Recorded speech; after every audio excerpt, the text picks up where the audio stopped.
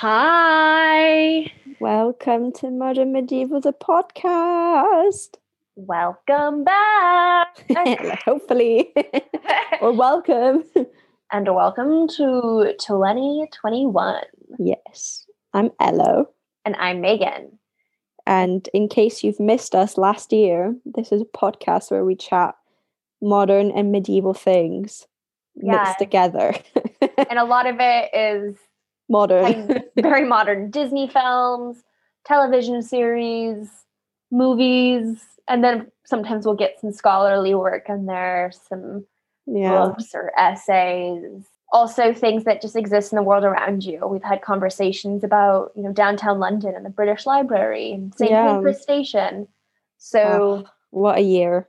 Yeah, it's weird that it's over because it just, everything feels the same, which indeed, of course it does. I mean, it's just a name for the transition of hours, for a calendar. But yeah, I sent an email the other day and I put 2020 in it because it's just like, it's like, in school when you would have to write down the change of the year. I was going to say that. But it feels extra intense right now because what a world. What has the last 9 months been? Yeah. That's not even. And then already 2021's been kind of a what the fuck year. Yeah. But we're going to try to make it fun and entertaining this first round. Yes. So we had intended to speak about Christmas films that related to the medieval. And we will briefly talk about that, but we will also speak about the world.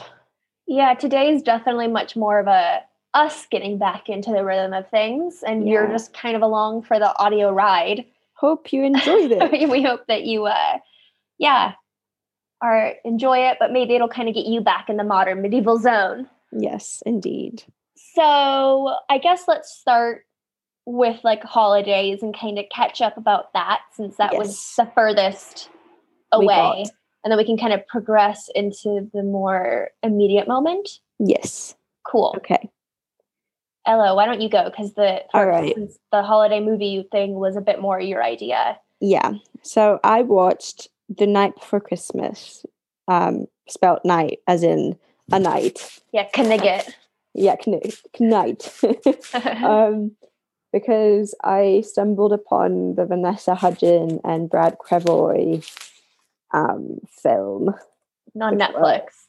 On Netflix, which is just clearly a very basic rom-com Christmas feel-good film. But on top of that, you have a knight who comes from time travels from the 13th century, 14th century Norwich and goes on his knightly quest.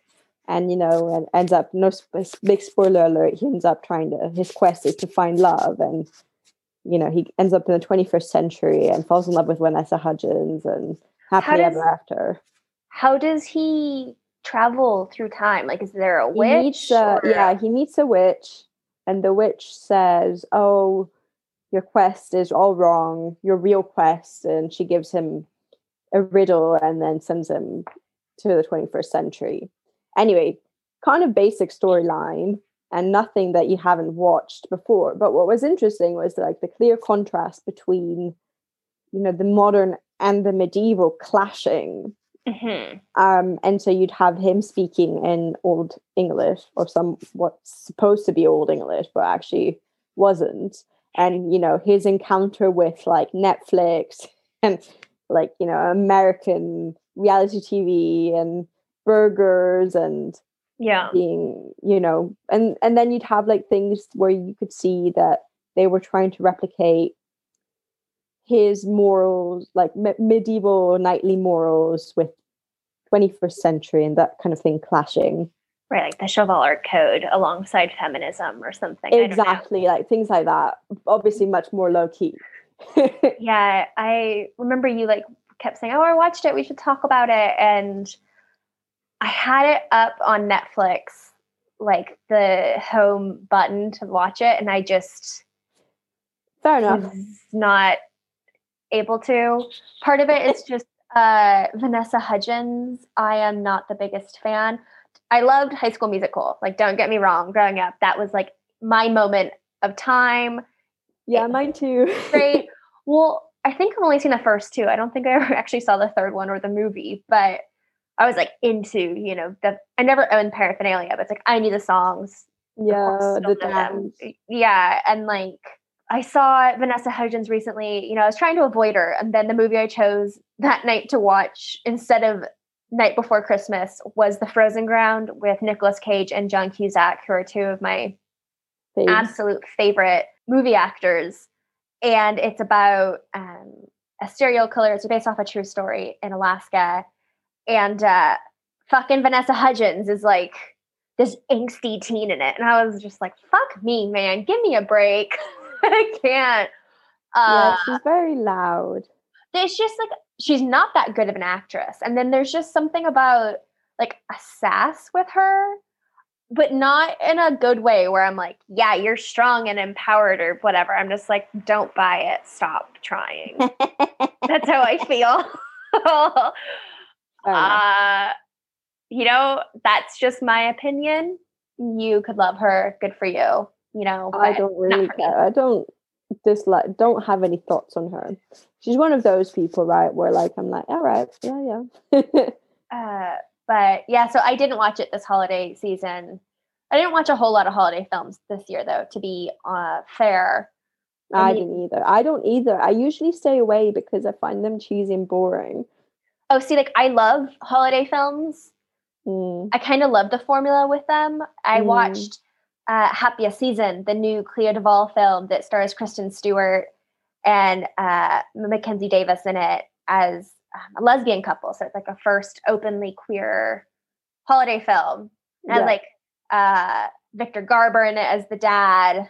I can't recall her name, but she's the mom in Elf. But she's in it, and like I know she's married to Ted Danson. And what's her name? She's in Glow, and she does a voice in BoJack Horseman, and she's married to James Franco's little brother. I'm gonna have to look it up. Let's see, Happiest Season. It's like I love her and stuff, and I just can't ever get it right.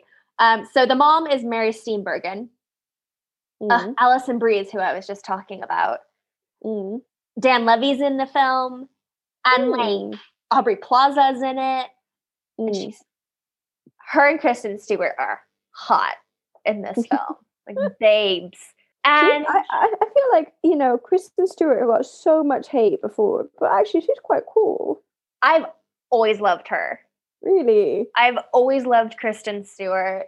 No way. Even when people were like hating on her, I was like, no, I like her. I love her in Adventureland. With she's got Jesse that Eisenberg.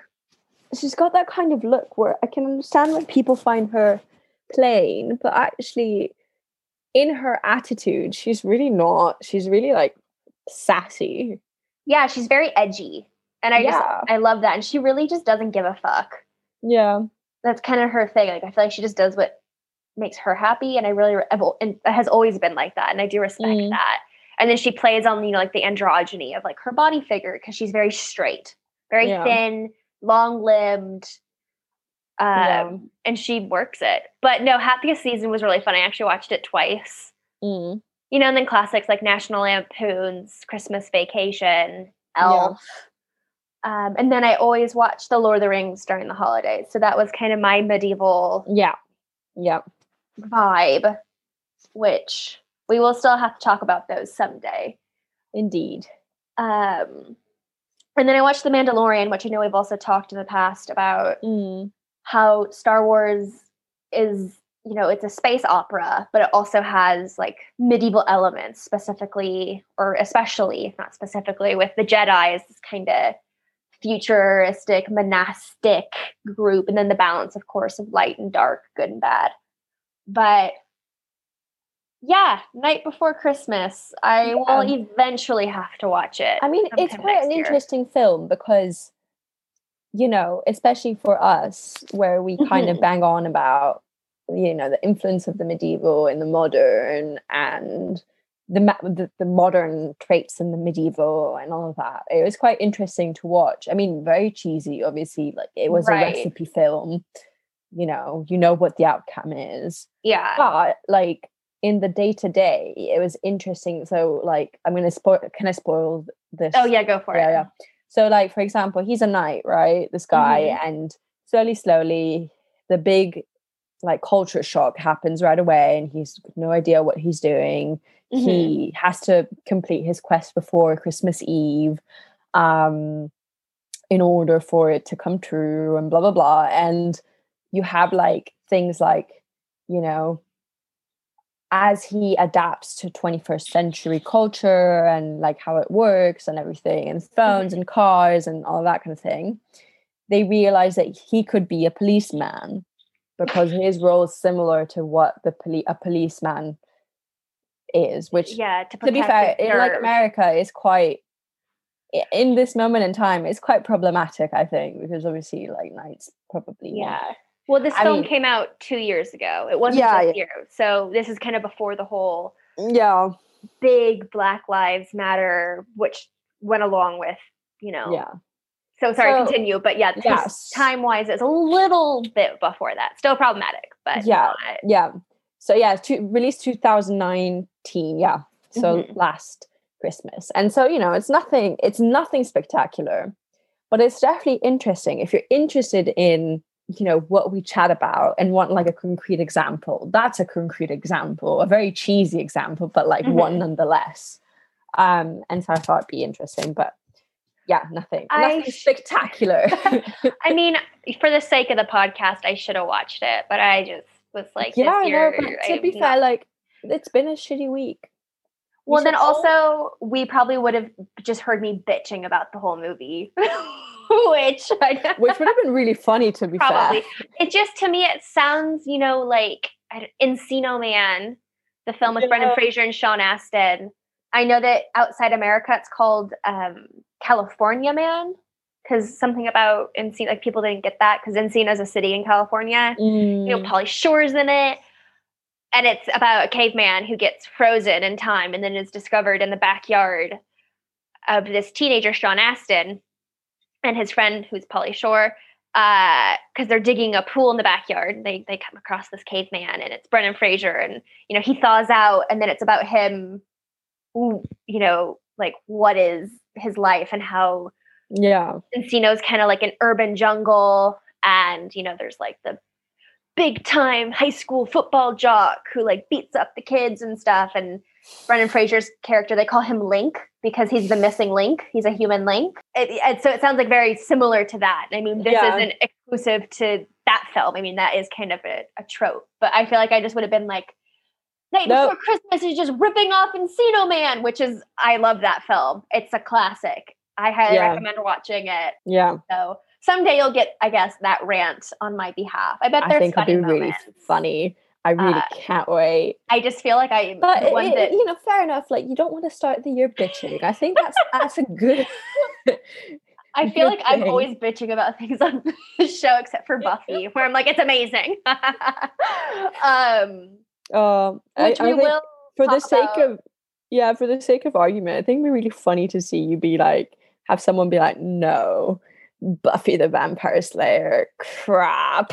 I would destroy them so hard. Oh, I think it'd be so funny.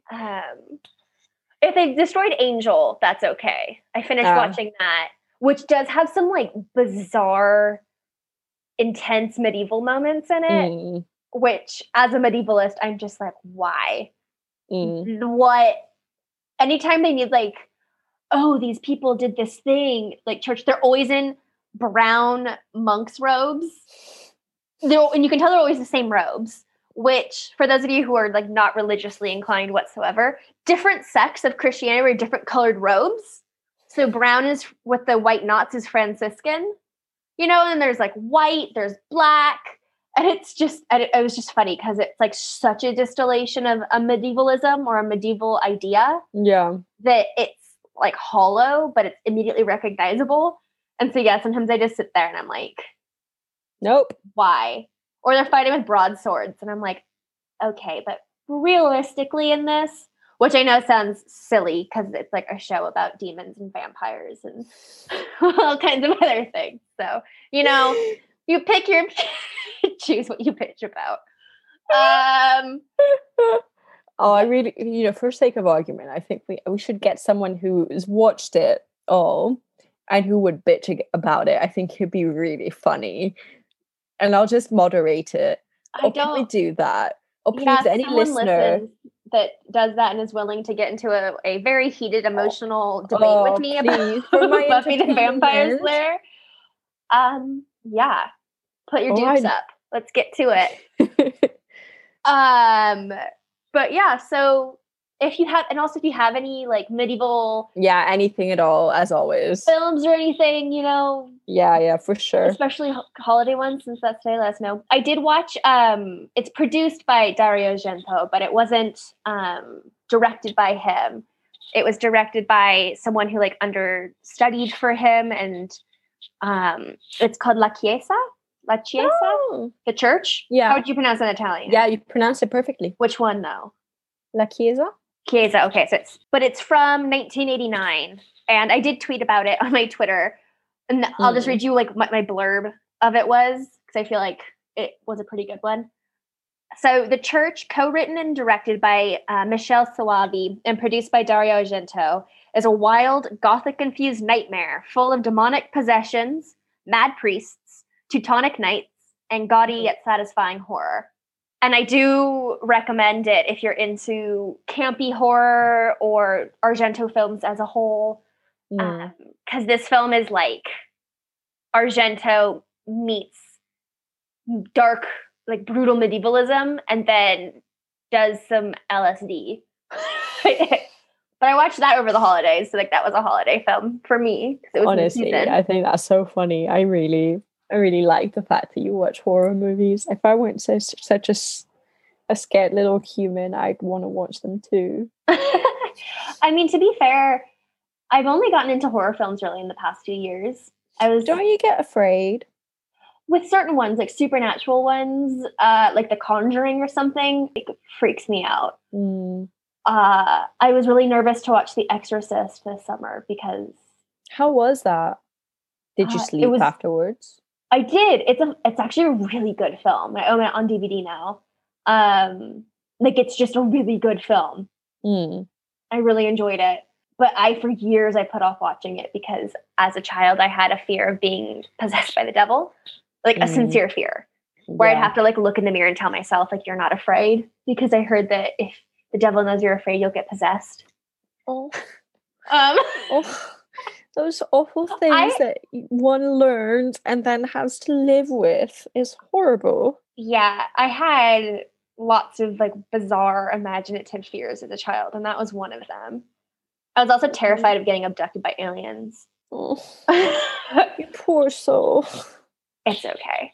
I've since outgrown it. But another thing, do you watch Chilling Adventures of Sabrina? The thing on Netflix? Yeah, with Kiernan Shipka and Luke Cook. I've been wanting to watch that. Do you recommend it?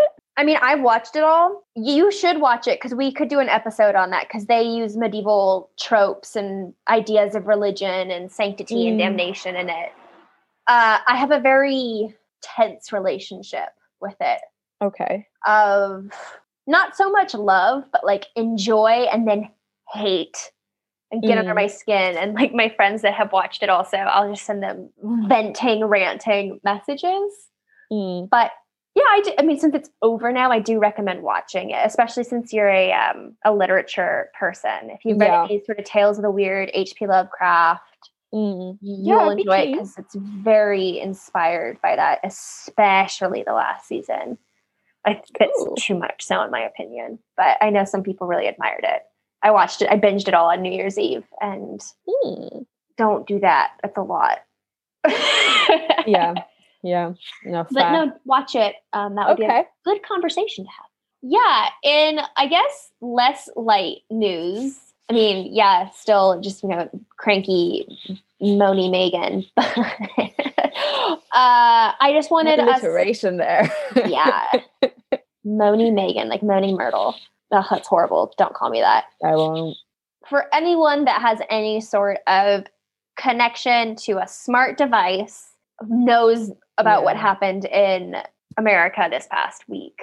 Yes. we had the Georgia runoff that concluded on January 5th. And the state surprisingly swung Democratic. So now we have... Oh, right. That was so surprising. The House, the Senate, and the presidency are now all Democratic dominated. I think it is the House. One of them is a 50-50, but then Kamala's the swing. So Democratic, which was not anticipated. I mean, it was a really tense runoff for Georgia, but the Democrats were not expecting to take it all. Prior to this, Trump was still trying to recall the election results and, have the Electoral College turned over. And Arizona and Georgia were the two contentious states. And I don't know, Elo, if you... I watched it live. About the phone call that Trump had with... the Georgia secretary and stuff. Like 11,000 votes, right? Or 10,000. He's like, I just need 11,780. Yeah, that's because the Democrats won by 11,779. I didn't listen to it because I can't stand listening to Trump talk. Yeah, but he's terrible. I did read it, and that was bonkers. That whole thing. It's all insane. Like, I don't understand. I know that it's not that surprising because America has been in this situation for a while and has been so for years, maybe not so outspokenly, but I still find it insane. It's just, that was such a blatant example of coercion and corruption on behalf of, Trump, and was just really, upsetting. It wasn't surprising. But then, we had the Georgia election, which, it was later that evening, our time in the UK on Wednesday, when the Capitol was broken into by Trump supporters, because Trump gave a talk to a rally, I guess you'd say, had some problematic rhetoric of we'll take it by force, et cetera, and then this crowd of 400 or 500, all in pro-Trump garb, literally punched their way into the Capitol, breaking glass with gun butts. There have been casualties. I think there's 5 now reported casualties, as well as other injuries and casualties of Trump supporters, as well as Capitol State Police. And at first, it was just called a riot. And then, as it was being reported, a lot of people were like, no, call this what it is. It's insurrection. Yeah, it is a golpe. Or more than a coup. It is domestic terrorism. Yeah. This has been But it was really interesting because I watched, so as it happened, James and I turned on CNN because obviously you can't turn on Fox News. I can't listen to it. And it was really obviously everyone was still quite shocked and everyone was still listening to it. And then, to me, my mom watched it until 4 a.m. and she said the more time passed, the more you could tell that the journalists were letting off 4 years of anger. Yeah. Well, that's the thing, is that this event, Trump's now banned off basically all social media platforms. Finally. Twitter started with it by suspending his account and then permanently suspending or banning him. Yeah. And then it went through Facebook, and I looked at something, it was actually from Fox News. It was a screenshot. Everything, Snapchat, Instagram, TikTok, all this stuff he's been banned from. So first of all, there's the whole issue of why this happened, which is systemic racism, oppression, white privilege. It was just such an example of that. But also the rhetoric of, I remember when Trump won in 2016, and people that I know that are of the Republican Party who voted for Trump said, Trump won, suck it up, even though Clinton won the popular vote, right? Yeah. But then the Electoral College went to Trump because that system needs to be reevaluated. It hasn't changed since 1779.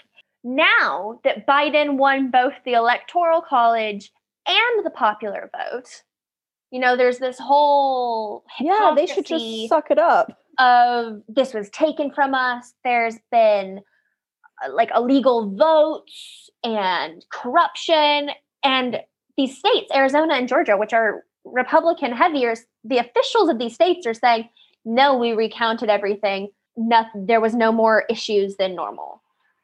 We watched the videos you are talking about, and the versions you have are clearly modified or edited. And so there's just this, disconnect between, like they should suck it up. That's what they told us. But again, that's linked to this like privilege and this expectation and this whole clusterfuck of everything. But the reason why I'm bringing this up more than anything, not to be, like a political podcast or whatnot, but the idea of, so in the news, as you were saying, Elo, the journalists that were live and talking about it, like the later that the day went, the more that they started going, this isn't a riot, this is a coup, this isn't a coup, this is insurrection, this isn't an insurrection, this is domestic terrorism, and kind of all over the place, right? And then the next day, when the like article had been submitted, after a couple hours and gone through, there was still the language of like riot or mob, but nothing like domestic terrorism or the more extremes. And so not only is this like fucked up because the response to like the Black Lives Movement, which were peaceful protests that then were antagonized by people who dissented, and talking to people who were like, well, the Black Lives protests burnt down cities and blah, blah, blah. And it's like, that wasn't always their fault. They were pushed to that because you sent out SWAT teams. So what do you expect's going to happen? These people didn't have weapons. When there was protests of Black Lives Matter at the state capitol, they made it up 4 steps before they were like turned away, like aggressively. These people were able to just stand on the steps and do this whole thing. But the language is really what is, I think, crucial. And also for our sake, I want us to have a conversation about. I think it's thought-provoking. So for those of you who like don't know what a coup d'etat is, like the definition of it, I mean, it's like a French word, but it's a sudden or decisive exercise of force in politics, especially the violent overthrow or alteration of an existing government by a small group. Perhaps the most famous coup d'etat would be Napoleon in the 1800s. That's kind of like a quintessential example. But what occurred at the United States Capitol on Wednesday was not a coup d'etat.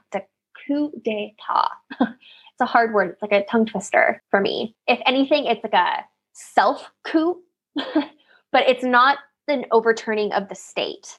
Because it's rejecting it, kind of. Yeah, I mean, this instance that happened is anti-democratic on all levels. Yeah. And it's really showing that, the people that believe this in the Republican Party have lost what their platform was, which was democracy.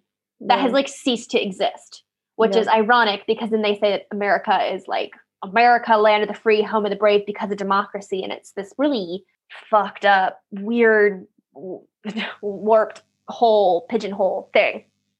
But so with this, I thought, okay, well, what are examples like a medieval or antiquarian, et cetera, of like coup d'etats that we're familiar with? So the first one, and I'll just kind of is like another example that's very famous. It is pre-Christian, so BC, before the Common Era. And an example is Julius Caesar in 49 BC, crossing the Rubicon, heading into Rome and taking control of the government and pronouncing himself, quote, dictator in perpetuity, end quote. And then we know that, 5 years later on the Ides March, which is March 15th, Julius Caesar is assassinated by members of the Roman Senate. However, the conspirators of Julius Caesar to kill him didn't take control of the Roman Republic. The power eventually went to the second triumvirate of Caesar's supporters. But that's an example of a different type of coup d'etat. Again, incredibly violent. I mean, murdering somebody. But medieval ones, the first one is one that you should be familiar with because of our podcast. is in 1327. And it's Queen Isabella of France overthrowing her husband, Edward II.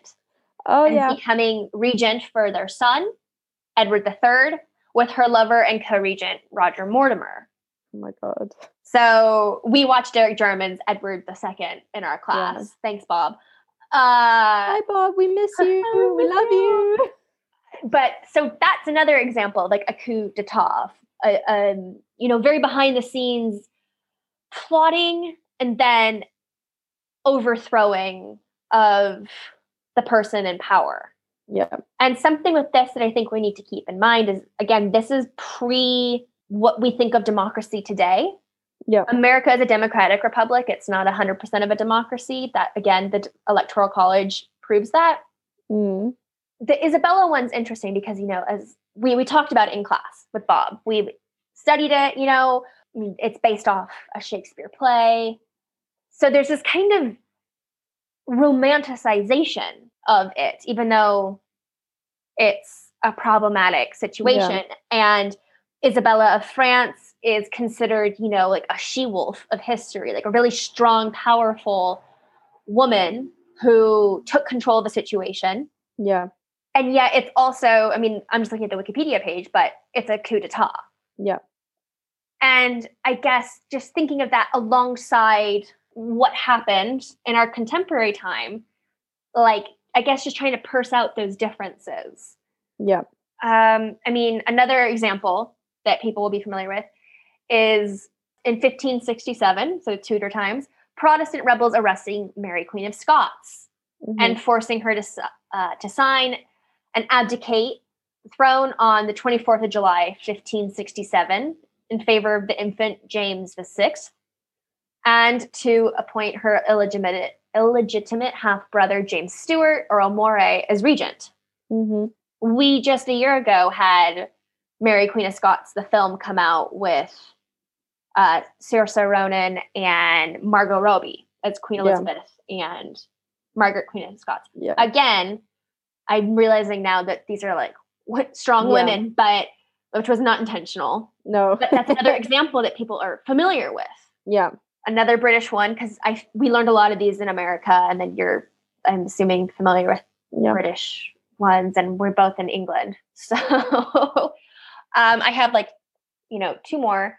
1653, on April 20th, Oliver Cromwell and 40 musketeers under the command of Charles Wolseley enter the House of Commons and forcibly dissolve the Rump Parliament, with Cromwell becoming Lord Protector and instigating a military state. And I think that one may be kind of the closest in tone, because Cromwell is historically and notoriously known as like a vicious, quote unquote, Lord Protector. That was his name. And this idea of completely and violently taking over the government, the monarchy. But the one that I think is perhaps most famous, and this is the one I really want to talk about, is Guy Fawkes. Yes. So this is 1605. Sorry, I went back a little bit from Cromwell. But 1605, November 5th, a group of provincial English Catholics led by Guy Fawkes attempt to kill King James I and much of the Protestant aristocracy by blowing up the Houses of Parliament during the state opening of Parliament. Yeah. So this was also something that has become very romanticized and really interesting history, both in America and the UK. Particularly because of the film that came out, V for Vendetta, where he wears the Guy Fawkes mask, which has become kind of like a symbol of anarchy or I haven't watched it, actually. I have to rewatch it. I've only seen it once. And is it good? It's good. I know some people who love that film. So when I watched it, I was a little underwhelmed, but it was still good. Yeah. But, that film is such an iconic example of throwing over capitalism and throwing over, politics as it is. And I guess I'm just trying to think of why that is encouraged. And then this coup, which was equally as violent and problematic is so bad. It wasn't, yeah. And I'm not trying to defend by any means what happened on Wednesday. No. It is not an expression of free speech. It is fascism. It is hatred. It is bigotry. It is repulsive.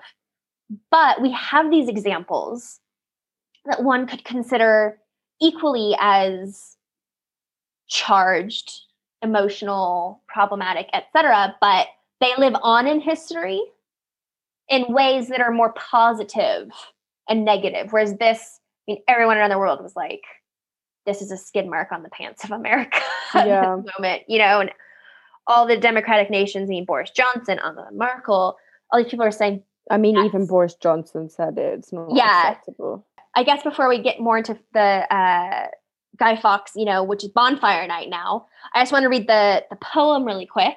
Yeah. And then I want to hear some of your thoughts, Elo. But so the poem is Remember, Remember. Immortalized in this nursery rhyme, the gunpowder plot is introduced early into the young minds of children throughout the UK. There's like a nursery rhyme in a way, which, I mean, of course, a lot of nursery rhymes are dark in origin. Yeah. But, okay, so this is the poem.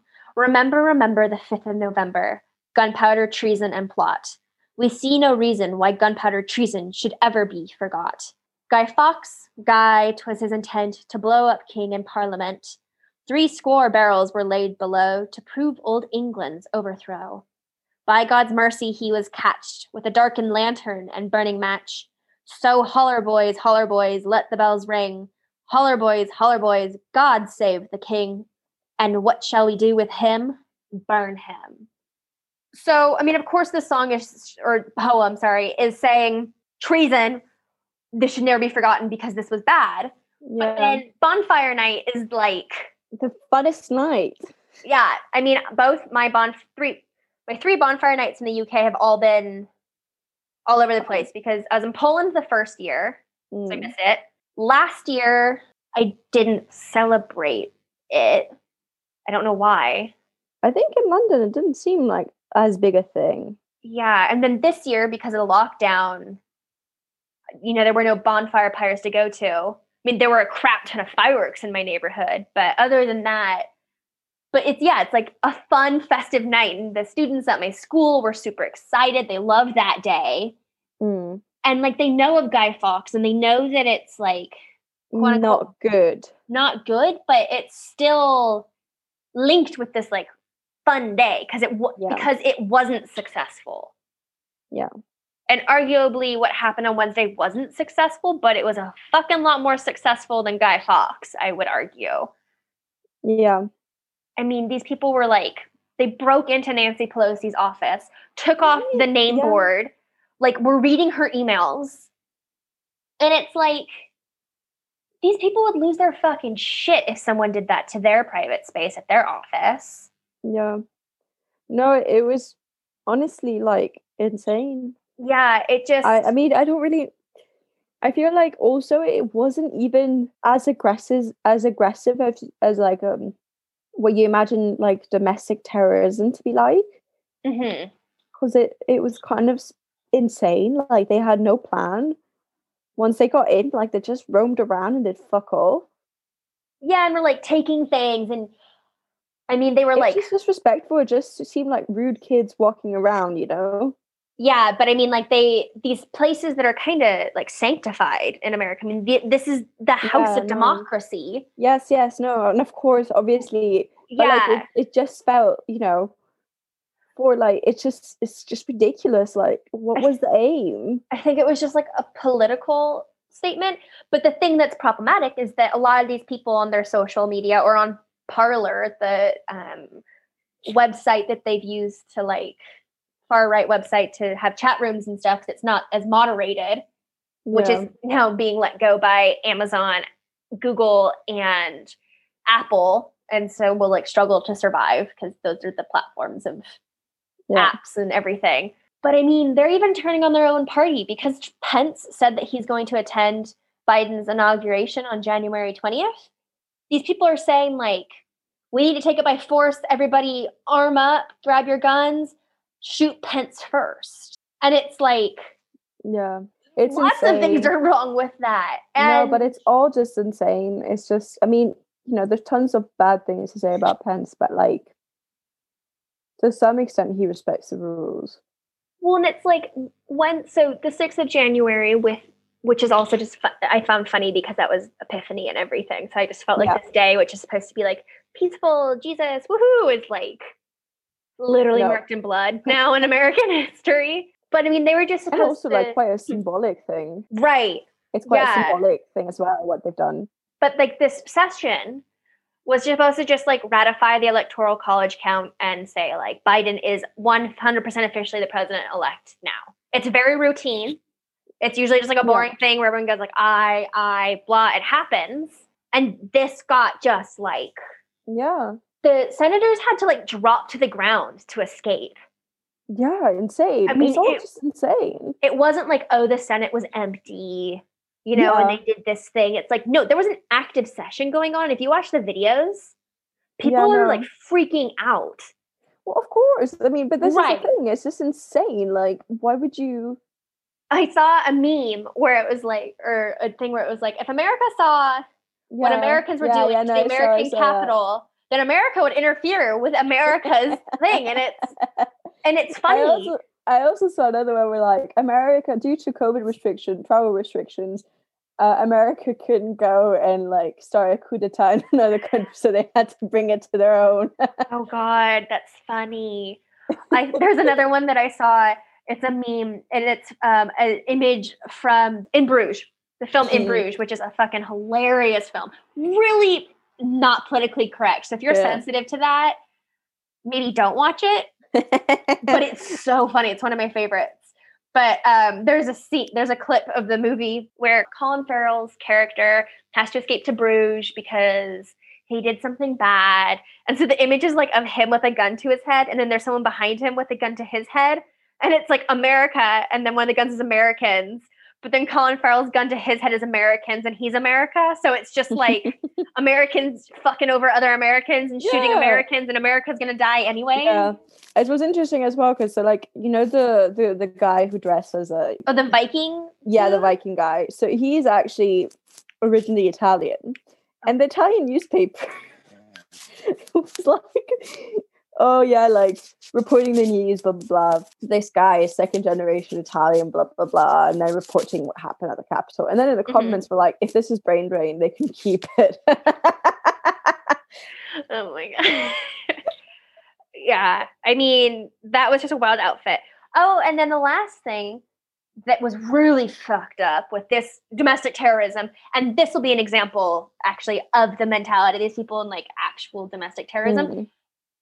The guy wearing the fucking Camp Auschwitz sweater. I know. On what planet? I just don't understand. In what reality is that okay to just own? Yeah, I know. Auschwitz is not going to be selling those sweaters.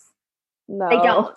They're there for education, and like you're not allowed to take photos when you go to Auschwitz, like because it is a very tragic and therefore like sacred space where you go and you feel the weight of how horrible that is.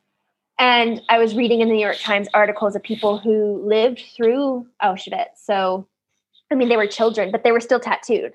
These people were like, yeah, I was 2 when I was in Auschwitz. And then they show on their arms, you can still see their barcode, their tattoos. So like 2-year-olds being tattooed, which I didn't know they tattooed the little kids. But they're like, this is heartbreaking. It's upsetting. It's disturbing. It's terrifying. Well, it's also kind of going to... Have you read Primo Levi? No. What is that? So Primo Levi was an Italian intellectual who was Jewish and ended up in the concentration camps. And he ended up in Auschwitz. And then he managed to free himself and leave. Mm-hmm. And then he's so traumatized that he wrote both a poem and then a book on what it was like for him. And his whole life mission was to, educate the younger generations on what occurred. Mm-hmm. Because his fear was that if he didn't educate, then this would happen again. And his poem at the beginning of the book is basically like, remember, because otherwise if you forget, this will creep up on everyone and happen again. Remembering is important. It's sacred. It's the only way forward.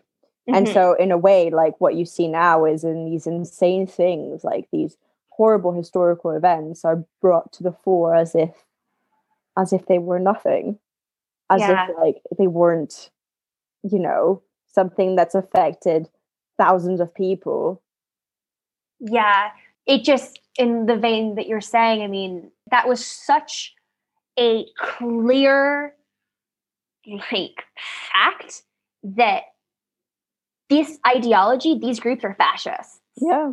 Other coups that I was looking at that were, you know, 20th or like famous ones. So it was like Bonaparte, Francisco Franco. Yeah. Pinochet in Chile. Like, yeah. Mussolini did the same thing. Yeah. So it's like these big figures in modern history that we know are bad, that have, like, are taught as bad. But yeah, there's some fucked up thing that's happening. Yeah, well, where times are hard. Fascism is always kind of born in moments of great difficulty and distress. Yeah, and I mean, Trump was becoming an authoritarian leader. He's insane. Insane. I don't think anyone could have coped with another 4 years of him. Like, I think.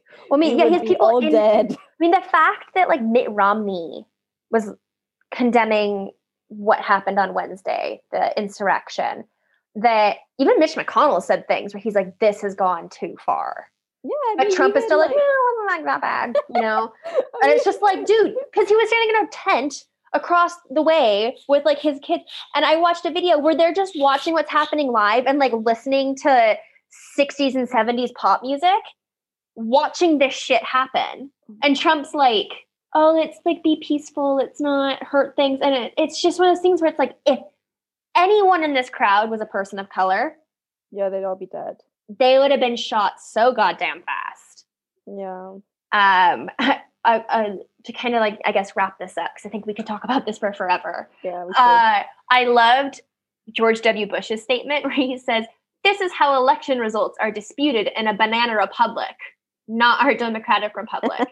And so that's horrible, because banana republic is supposed to be kind of like a slur, but I read it the first time as like a banana republic store, which made me laugh so hard. And then I was like, "Oh, this is like way more problematic." Did you see the Jerry Saltz thing where like on his Instagram he took a picture of a Kenyan or I think it was Kenyan newspaper, which was like, "And they call us a banana." Yeah, I saw that. It was really funny. Yeah, and I'm wondering if George Bush was like responding to that or something. I mean, of course, because he's like white and saying that could but it did make me laugh because A, it's true, and then B, my misreading of thinking of like middle upper class women's clothing shop, and and like the Karens being like, "I need to speak to the manager." I'm just hoping, that the transfer of power on January 20th is not going to be violent and have deaths. I really hope they're going to do something to him. I hope he's going to be persecuted for every shit he's done. Well, there's currently talk of Trump being impeached. But the process with that and everything, it may not happen. But if he's impeached, he won't get the $200,000 a year stipend as like an ex-president. He won't get the $1 million a year travel funds. He won't get the lifelong Secret Service detail, and he won't be able to run for president again. Yeah, I think that's very important. I think that's the most important one. Yeah. So we'll just see. But yeah, I just, as an American watching that, I mean, I was like ashamed of my country. Even though this was like a radical group, to watch that happen was just heartbreaking, as well as upsetting and terrifying and emotionally draining, because, and I mean, it's probably a super spreader event too for the virus. So yeah, then there's just like that on top of it. But yeah, I just wanted to kind of point out that regardless to the news that you read, or the language of how this moment was discussed is really important, as well as other things that happened. But like the way that journalists or writers talk about these events and the way that we conceptualize them alongside history is really important. Yeah. And that hopefully the examples we talked about show that this wasn't a coup d'etat. Yeah. It was like a violent, like, revolt uprising, but for really fascist problematic ideals and not for like justice and goodness. What we need more. People just need to be nice to one another and like respect people and so many other things. And also just follow the fucking rules for the pandemic. Yeah, let's just make this stuff stop. It's so annoying. Everyone's sick of this. And like, don't leave your house and drive in your car to go to like the beach or something because you're crazy and home. Because if you get in a car accident, that could become a big deal for yourself and the hospital. Yes. Just thank the people that are on the front lines right now. Yeah. Healthcare workers, funeral, bereavement service workers, as well as your mailmen and your grocery store clerks and your food delivery people and everyone that you're right now. And then also, your family members and yourself. It is a hard time. Yes. It's not Trump. Yeah. So any final thoughts, Elo? No, but thank you so much for listening to us. And thank you for listening to me just complain and are like bitch about things today. Woo, modern medieval. We promise it's normally more lighthearted than this. Yeah, not really, but it's okay. And on that note, if you've liked this episode or want to know more about the medieval content on this podcast, please listen to our podcast. You can find it on Spotify, Apple Podcast, Audible, YouTube by typing Modern Medieval Podcast. You can find us on social media if you want to see what we talk about on more of a regular basis. You can find us on Instagram by typing podcast.modern.medieval, or us on Facebook by typing Modern Medieval Podcast. We've got both a page and a group where you can interact with us. You can find us on YouTube, as I've already said, and you can email us if you've got any ideas, comments, or anything at all by typing modern.medieval.podcast@gmail.com. And finally, Twitter. Yes, and then Twitter, you can find us with the handle @medieval_modern. We post updates about episodes coming out, as well as things that we see in the news that, we find are interesting or funny or related to what we're doing. It's also just another platform for you to be able to share things with us, contact us, etc. So as Elo said, just once again, thank you for listening. Hope you enjoyed. And until next time, I'm Megan. And I'm Elo. And this is Modern Medieval, the podcast.